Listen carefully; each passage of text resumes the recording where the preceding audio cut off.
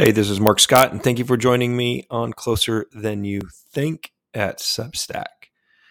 This one's called Fasting, and it's a review and summary of the Rule of Life podcast series. The Rule of Life podcast team, with Practicing the Way, has done it again. They released another series on a spiritual practice, fasting, that has challenged me. The episodes are filled with a good combination of information and inspiration. Here's my reflection and summary of my learning. First of all, simply put, fasting is not eating. It is going without food. Many times people will say they are fasting, quote unquote, from shopping or electronics or some other activity. That may be a form of abstaining, but it is not fasting. Only in the West do we seem to confuse this point when we really know better. If your doctor tells you to fast before a procedure, then we all know they mean to not eat. You don't show up at the hospital the morning of your operation and say, I am prepared. I fasted from Facebook last night. This basic and fundamental point is important because fasting only makes sense if we have a theology of the body. Fasting introduces whole body hungering for God. The body is not just a shell. We are holistic beings, and our bodies are temples for the Holy Spirit. In the West, we tend to overemphasize our mind in discipleship, spiritual formation. I'm totally guilty of this. But the harder reality to comprehend is that we also receive spiritual formation through our body, including our stomach specifically. Now, that was a weird one for me. This realization aligns, though, with my understanding of a person as a whole and integrated being. We are spiritual, physical, intellectual, emotional, and social. I often use the acronym SPIES, S-P-I-E-S, to highlight this point. The stomach, with its physical needs and desires, ties these dimensions together. Fasting is the physical act of going without food as a spiritual practice of consecrating ourselves to God. It is, therefore, good for our body, mind, and soul. I cannot skip over the fact that fasting is often unpleasant.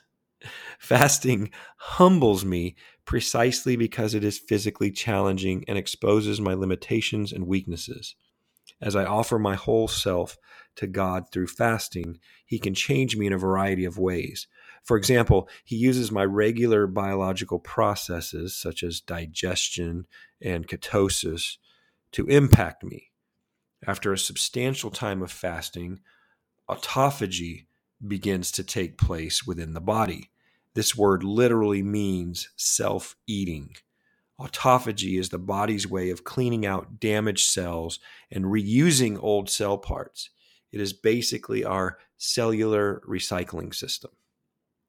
Having said that, a Hebraic understanding may mean that fasting is more of an affliction of the soul than the body. While a fast has physical benefits, our focus is on spiritual renewal to grow in holiness. God can show mercy to us while meeting the brokenness in our bodies. Fasting may humble us as it brings us to the end of ourselves in a very real, tangible way. It weans us off of the pleasure principle, which is just do what feels good at the moment. It reveals and reorders our desires, and it draws on God's power. One of the quotes I liked from the podcast series was, diet can change the way you look.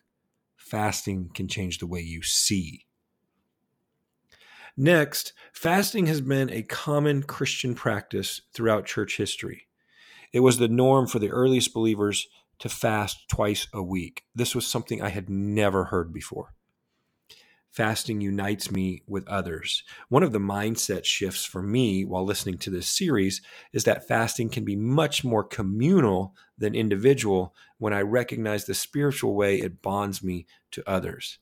There are literally Christ followers around the globe fasting right now. This is true on any given day at any given moment. Fasting is a way to have a shared practice with believers who may be very diverse. It reminds me that I am part of a universal church body, something much bigger. Not only that, I'm also building on the legacy of Christians who have gone before me. I am critical of so much of church history because of its misguided pursuit of power and domination in many cases. But the connection to previous generations of the church through fasting fosters humility. Jesus felt the need to fast regularly. Third, and most importantly, fasting can help me unite with God. This is the ultimate objective. Fasting and prayer must be understood in terms of relationship and formation, not transaction. Fasting is not performed to get God to do something for us as much as sharing ourselves with God to allow him to do something in us. It provides a tangible opportunity to have our inner being shaped by him. What nourishment can my soul find in him, in God, while my body is deprived of physical nourishment?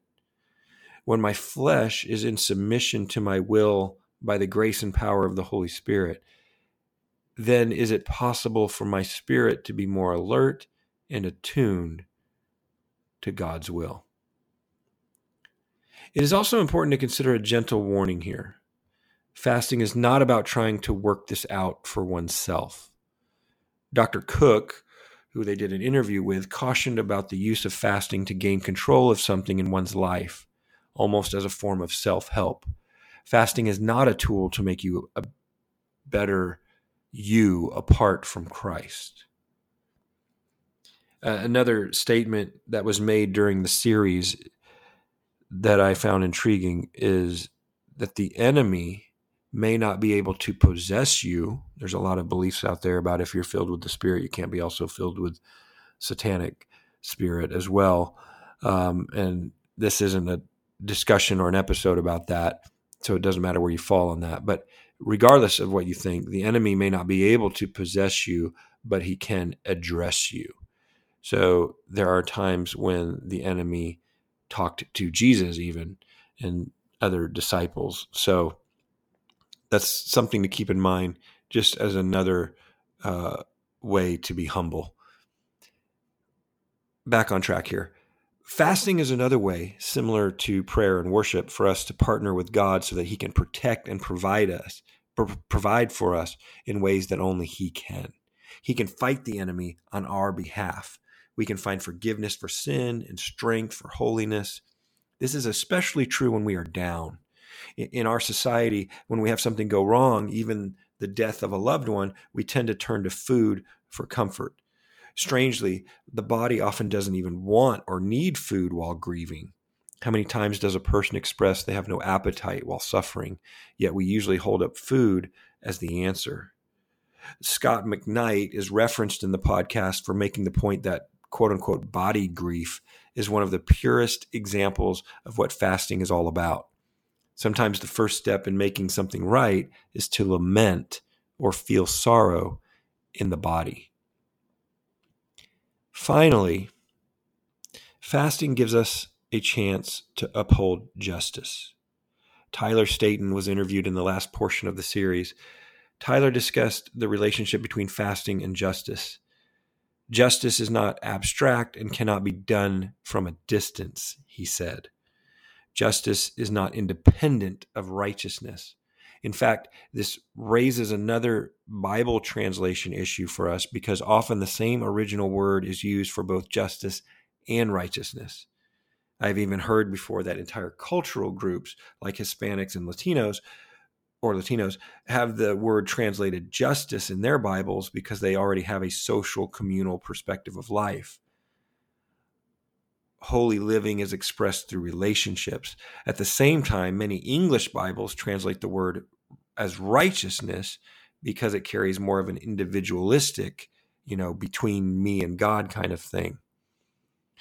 We overemphasize a personal, private relationship with God as the avenue for holiness. That's just an interesting side note. The truth is, justice flows from intimacy with Christ, and it requires proximity to others. Having a refrigerator full of food that gives us a choice of what to eat makes us a sociological anomaly. This was another point that was made during the series that I found interesting. In the end, I see the need to explore and practice fasting more, not because it will earn points with God. God will not love me any more or less if I fast. What I see, though, is that I can pray with my body. I can open myself to discovering more of what God can do and already is doing. I can heighten my sensitivity to the spiritual realm. And honestly, I need to reevaluate my relationship with food anyway. I know it could be healthier, and now I recognize it as a quote-unquote trailhead, which is an invitation to walk down a path of deeper exploration and healing. So I learned quite a bit from the Rule of Life podcast about fasting, and I really appreciate the work and ministry of Practicing the Way and everything that they're doing. Thanks for listening. Have a great day.